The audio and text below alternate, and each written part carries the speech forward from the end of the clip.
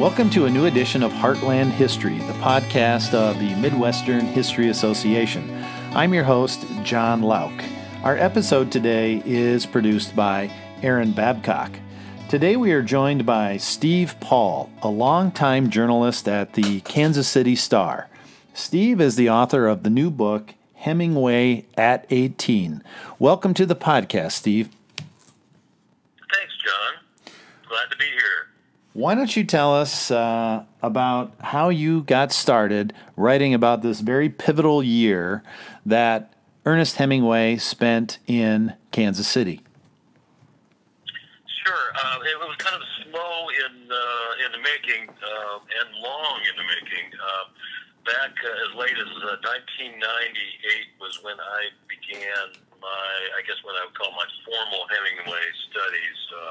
At the newspaper, I looked ahead and saw the centennial of Hemingway's birth coming up in 1999, and I pitched the idea of doing a special section at the paper, which it was a 10-page section. We ran a lot of pictures. I invited Hemingway scholars and other writers, including his son Patrick, to contribute to this section.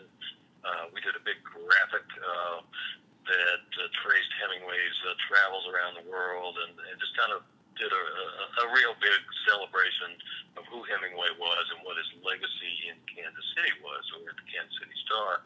So clearly I was at Hemingway's first newspaper. I'd been there a long time without really knowing much about Hemingway's legacy there. But it was around that time that I started diving in with both feet. I began doing some initial research into Hemingway in Kansas City and found some material in the Hemingway collection at the JFK Library in Boston that was essentially brand new to Hemingway studies, certainly brand new to the consideration of Hemingway in Kansas City. And as the years went on and as I remained connected to the scholarly world and many of the top academic writers about Hemingway, I went to conferences. I was invited to participate in panels, which for me as a journalist was somewhat brand new. Hemingway studies became my own private graduate school, as it were, since I never did go to graduate school. I worked for more than 40 years at the newspaper and always considered this work as being, like I said, my own private graduate school. So in continuing to do research, looking at the newspaper of Hemingway's time, not just to see if I could find tracks of his work in the unbylined articles. Many of those had already been identified by previous academics and journalists. But what I was doing was looking for what I think was a context for Hemingway's experience in Kansas City at the newspaper. Just what was the city like? What was he encountering? There was crime. There was grit. There was narcotics and booze. I mean, there was quite a world that he, the 18-year-old, recent high school graduate from suburban Chicago, was exposed to.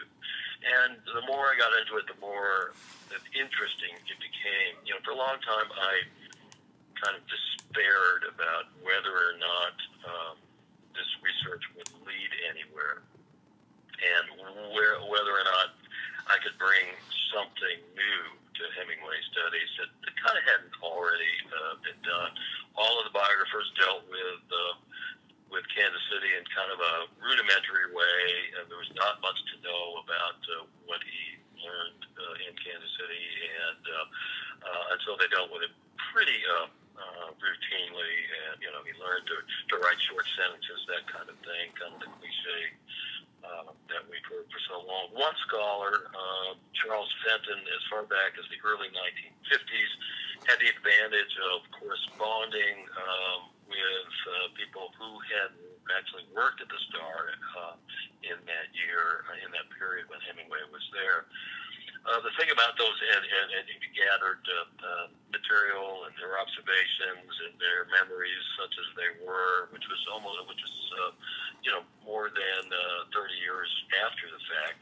Many of those people really didn't have Hemingway at all. I mean, he was a nobody. He was a kid from, the apple cheek kid from Chicago, and but I had to. But as I gathered this research, I went to Yale's Meineke Library and looked at Benton's papers and found what I thought were in all that correspondence. I started looking for stuff that he left out of his book, which was published in 1954. He went pretty much deeper than anyone went afterwards. And so I thought, well, there's some new material here.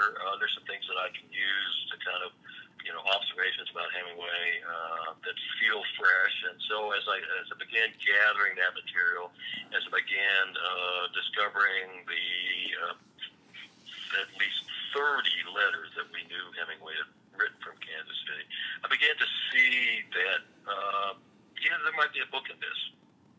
Now, I will say I had, for a long time, I conceived of this book. I thought this book would be Hemingway in Kansas City, and it was only very late in the process, and I'm talking about just a year and a half ago or so, but I had this revelation, mostly inspired by a couple of biographers I heard at a conference who were speaking one morning about their notable biographies, and one of them used the word universal. And I'm sitting in this room, it's 8 o'clock in the morning, and the light bulb went off, and I immediately made a note in my notebook, as my mind began to wander from that conversation to my own world, that, wait a minute, Hemingway in Kansas City, nobody cares about Kansas City. What I'm really writing is Hemingway at 18. I think people forgot or forget how young he was. And what that allowed me to do was to get beyond Kansas City and take the arc of this story from that whole year, which after 6.5 months at the newspaper, Hemingway, of course, joined the American Red Cross Ambulance Service and went to Italy and was severely wounded just 2 weeks before turning 19. So that whole year begins with what I call a summer of indecision in this Hemingway territory up here in Michigan, and then through Kansas City and into Italy. And that gave me what felt like a much more compelling book. And out of that, as soon as I did that, I reshaped a formal proposal that I had recently completed. And within 2 weeks, I sold the book to an editor. Really liked the idea. So that's a bit of the arc of the book, the making of the book, and there's more to kind of some of the discovery I made along the way as I write. I think in the acknowledgments, and as I've been going on the road talking about this, I have to give credit to a man named T. Norman Williams, who was known as Tubby. And he was one of Hemingway's close friends at the Kansas City Star. And because at the time that Hemingway arrived, which was just 100 years ago from this week, essentially, that we're speaking, Tubby was the up until that point, Tubby was the youngest man in the Star. He was about 22 while Hemingway came in at 18. And because of that, he was assigned the task of breaking in Hemingway. And so we got to know him pretty well. And there are episodes that I mentioned in the book. But the great discovery for me was, again, at the JFK Library, when I came across a letter that Tubby wrote to Hemingway just as Hemingway is leaving the newspaper and going to Italy. By this point, it's May 1918. Tubby has already moved on to a newspaper in St. Louis, but he writes to Hemingway this most amazing letter, which encourages him to take the typewriter and send war stories back to the Star. But beyond that, to basically butter him up and tell him what an extraordinary young man Hemingway was. And he told Hemingway, this is incredible stuff to me, that you see people, you read people like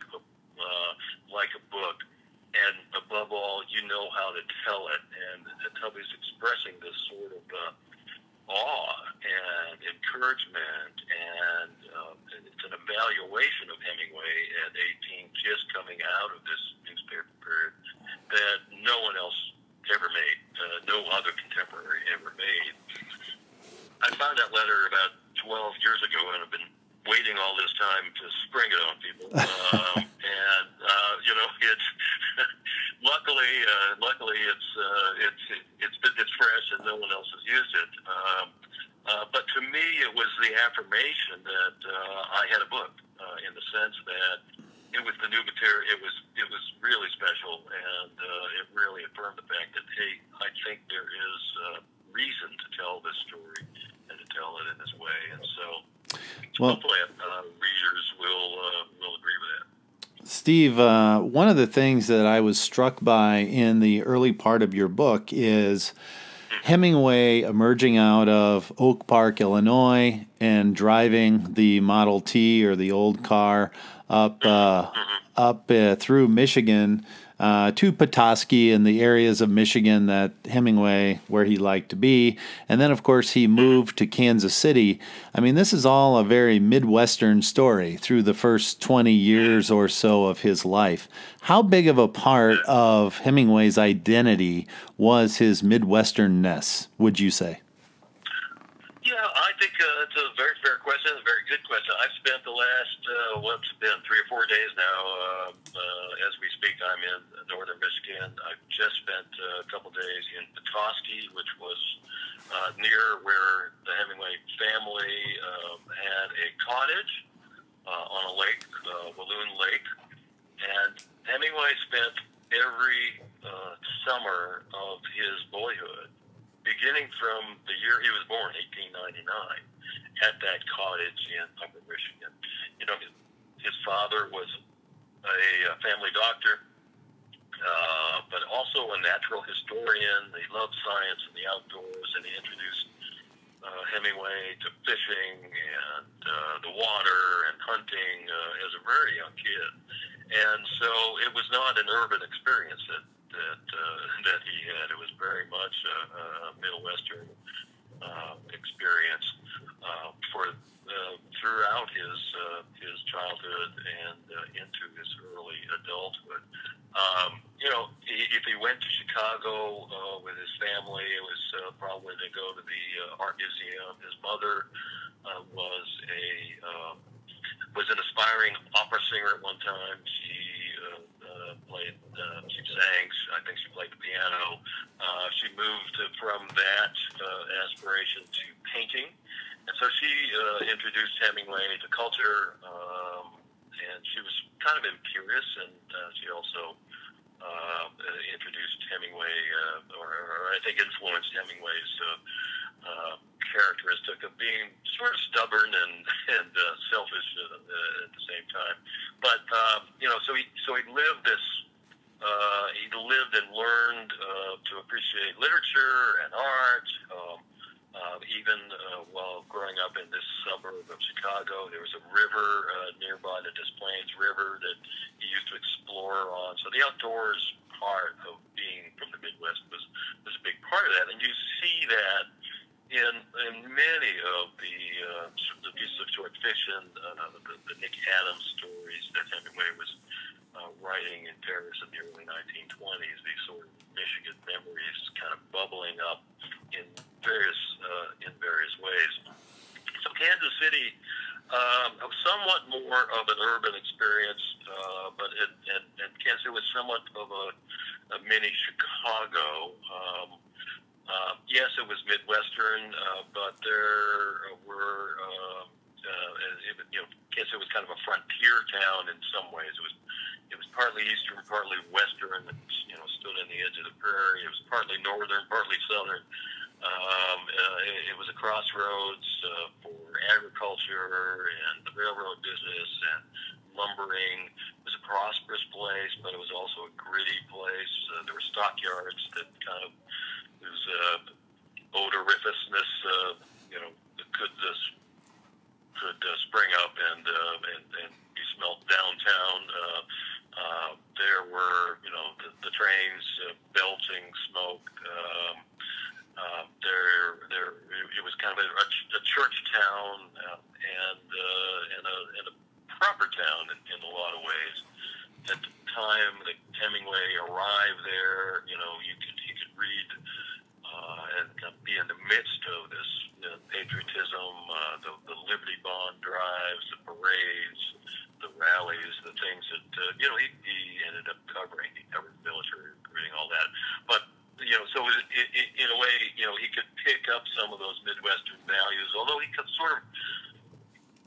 of the reasons he came to Kansas City was because he had an uncle who lived there, and his father's brother, Alfred Tyler Hemingway, was in the lumber business, and he knew somebody at the Star and told Hemingway he could get him a job there.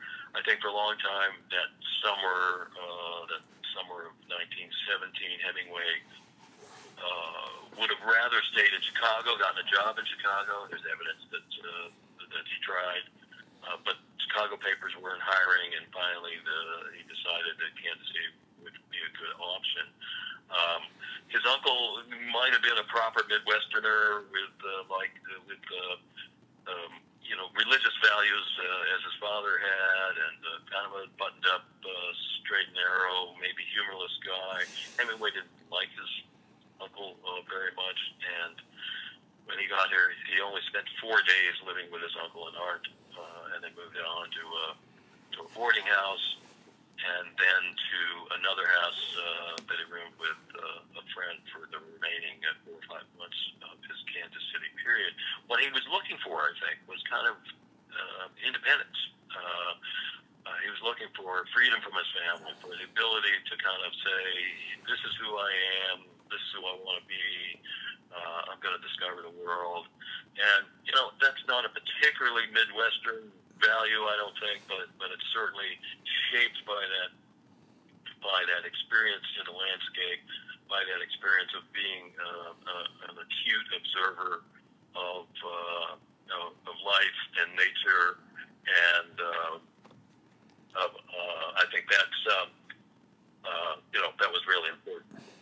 You mentioned in Chapter 2 William Rockhill Nelson, who was the founder of the Kansas City Star, and you also discuss in other places in the book the influence of the Kansas City Star and how it had a circulation area of 7 states. Why was the Star so prominent and influential back in those days? Yeah, well, Nelson was a native of Indiana and came to Kansas City in 1880 and co-founded this sheet as the Kansas City Evening Star, and really thrived. He was so successful that by the turn of the century, he was able to buy another paper, the Kansas City Times, and fold that into the Star's operation. The Times continued to operate for another 90 years as a separate morning paper. It was known as the Morning Kansas City Star. They also published into the beginning, in that era, they published a weekly edition that was mailed to farmers and rural residents. That's largely what went out to a 7-state area on a weekly basis.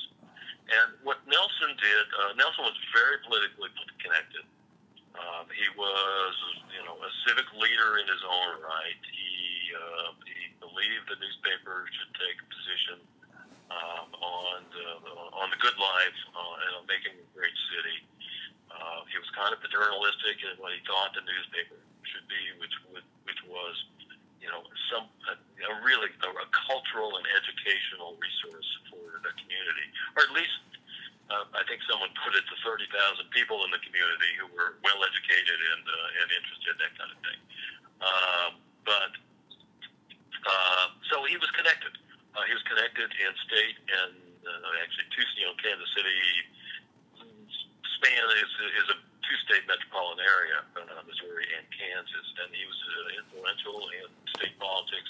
He was influential in national politics, and one thing you read about in the book is because of his friendship with Teddy Roosevelt, in the year that Hemingway arrives at Kansas City in 1917, Teddy Roosevelt is writing editorials for the Star.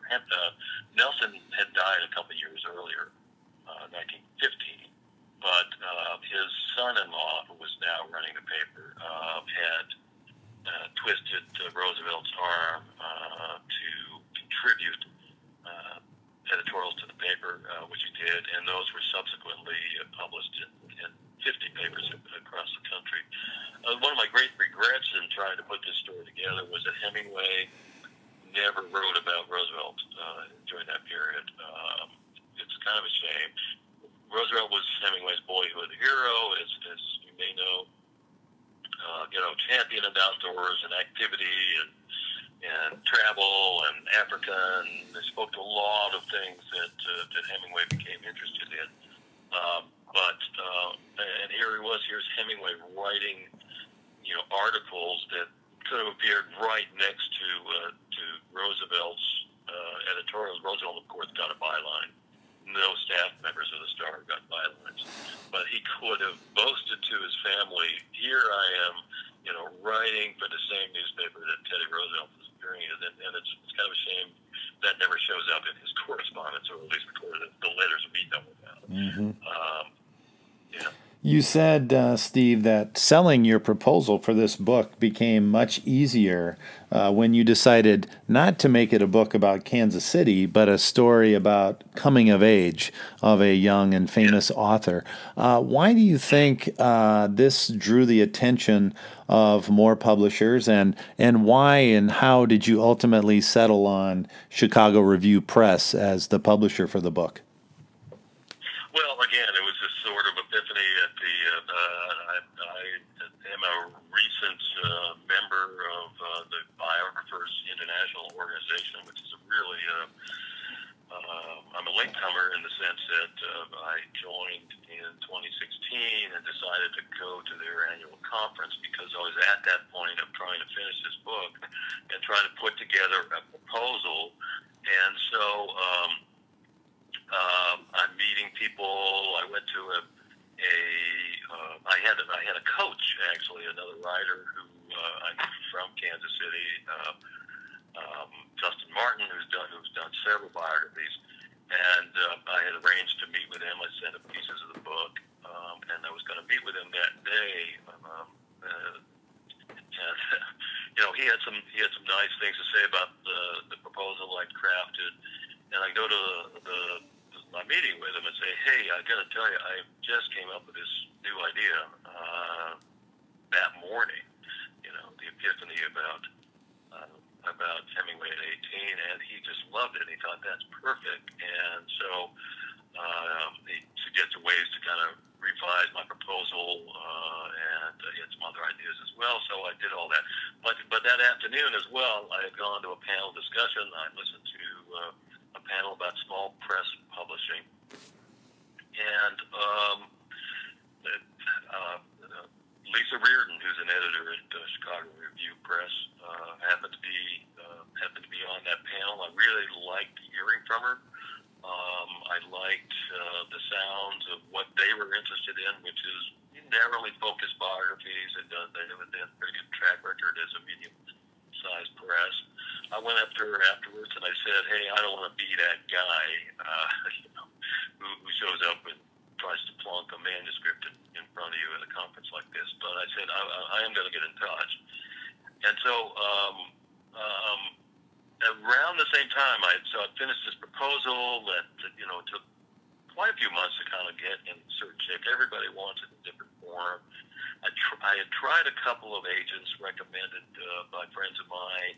They were kind, but it's interesting. They looked at this book as sort of a regional book because of that Kansas City emphasis. Anyway, when shifting it to Hemingway at 18, I sent the proposal to Lisa with a couple of sample chapters, and 2 weeks later, she said she'd get in touch with me in 2 weeks, and 2 weeks went by, and I'm thinking, I'll have to try something else. But anyway, it might have been the next day, 2 weeks in a day, she called me. I was out of town, and she said she loved it. She wanted to buy it. And so it's serendipitous. And, I know that I covered the book industry for a very long time. I've been a book critic for more than 30 years. I owned a bookstore for a few years back in the 90s. And I know how difficult it is and can be. So I'm still here without an agent, but I had an editor, and she bought the book, and the book has just come out, and Do you think? My own. Go Do you think, Steve, that making it or framing it as a regional book in its early stages, do you think that limited its appeal to agents and publishers? Yeah. I mean, I knew at the very least I could try and one of the university presses in the region would certainly be interested in it. And I remember having a conversation with an editor probably 15 years ago who expressed interest in it when I was just sort of getting going. But having just recently edited or co-edited a scholarly book of essays on Hemingway called War and Ink, which is, in my mind, a really good book. Some great essays that comes out of a conference that I helped direct in Kansas City at the International Hemingway Society Conference we did in 2008. And it's a typical university press book. So nobody saw it, nobody bought it. It was very high priced, and it's like I didn't want to do that again. Right. At least not with this book. I felt like it had some commercial potential, and so I wanted to go down that path first. And I was just really lucky to be in the right place at the right time, very serendipitously to go to this conference and have that, not only the epiphany but the encounter with an editor who was generous enough to listen and take a look, and I think they treated me pretty well. I have no idea, whether I'll earn back my advance or not, but we're off to a pretty good start. Last question, Steve. One thing that kept occurring to me as I was reading this book about young Hemingway trying to make these decisions about what he was going to do, and then ultimately joining the Red Cross ambulance service, what I kept thinking to myself is, given Hemingway, given his style, given his interests in life, why didn't Hemingway join the Army? And I'm thinking, since we're talking about Kansas City, I think this was about the time that Harry Truman signed up to go fight in World War I. It was that same era. But I'm just curious, why didn't he make that decision? Yeah, you're exactly right about Truman. I think it was that very year that Truman went to France. Well, Hemingway was 18 the year that the U.S. entered the war in 1917. He certainly considered it, but he wasn't old enough to enlist, and his father didn't like the idea. He thought he was too young to go to the war yet. When he comes to Kansas City, he's talking about it. Oh, I'm gonna, I can't wait to join up next year. But it's always kind of down the road. He meets and writes about a Canadian Army recruiter, and he tells his sister, "I'm going to join the Canadians. They're the best fighters in the world." And so he has all this sort of chatter about joining the military. Two things worked against him in addition to his age. He apparently had a problem with one foot, and he had weakness in one eye, which I think came down to his mother's side of the family. And there are conflicting stories about whether or not he could pass. He apparently could not pass the eye test when he finally did try. He did join the Missouri Guard, the Home Guard, the National Guard unit that had formed. I think right before Hemingway got to Kansas City, the resident National Guard unit had been shipped out to France, and a new unit began. And Hemingway did join that unit. He got a uniform. The Guard Armory was just a few blocks from his uncle's house. He trained. There's at least one training session in the park that I mentioned, and I found a news story about could add some color to. So he had the desire to join the military, but in the end, and it was kind of a long, complicated story that I get into about his attraction to the ambulance service. It involves a friend of his who had spent 5 months in France with the previous ambulance service, came back to Kansas City. Hemingway meets him in the newsroom of the Star and writes the story of his return to Kansas City. He was the son of a prominent judge, so news about him was notable. His return. He writes about his Ted Brumbach, the friend, writes about his own ambulance service and one particularly harrowing night in a very long feature piece that he wrote for the Star, in which you just have to imagine that Hemingway is certainly reading this, but maybe even by his side as he's writing part of it. But so it was Ted Brumbach who, with Hemingway, helped decide we're going to Italy when the call came for volunteers to join the ambulance service and go to Italy. They went together. They signed up together, went together. They ended up being divided a little bit when they got to Italy, but that close friendship certainly influenced his service in the ambulance corps. Now, along with that came an Italian uniform, status as a second lieutenant in the Italian army. Hemingway could pretend he was a soldier, and he kind of did from time to time, much to the chagrin of veterans he encountered while recuperating at the hospital in Milan. But that whole that's a whole area of inquiry that's rather interesting about Hemingway as a non-combatant, trying to get the impression across that maybe he did more than that. That happened not only in that war, but in the Spanish Civil War and World War II as well. And it's an interesting thread, and that begins in those few weeks in Italy. While I will remind you, Hemingway was still 18. We have been talking today with Steve Paul. He is the author of the book Hemingway at 18, published by Chicago Review Press. Steve was a correspondent for the Kansas City Star for over 40 years, and he will be speaking this coming week at the Iowa Book Festival in Iowa City, Iowa.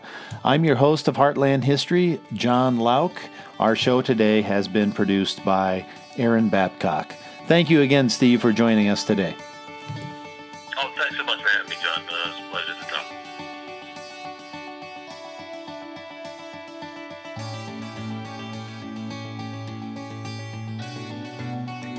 Thank you again for tuning in to Heartland History. If you would like more information about the Midwest History Association, visit us at midwesternhistory.com. You'll have access to information about memberships, news about upcoming conferences, calls for papers, and panel proposals related to Midwestern history. You might also be interested in subscribing to the print journal Middle West Review or reading our online journal Studies in Midwestern History. Don't forget to follow us on Twitter, and you can find us on Facebook. Until next time.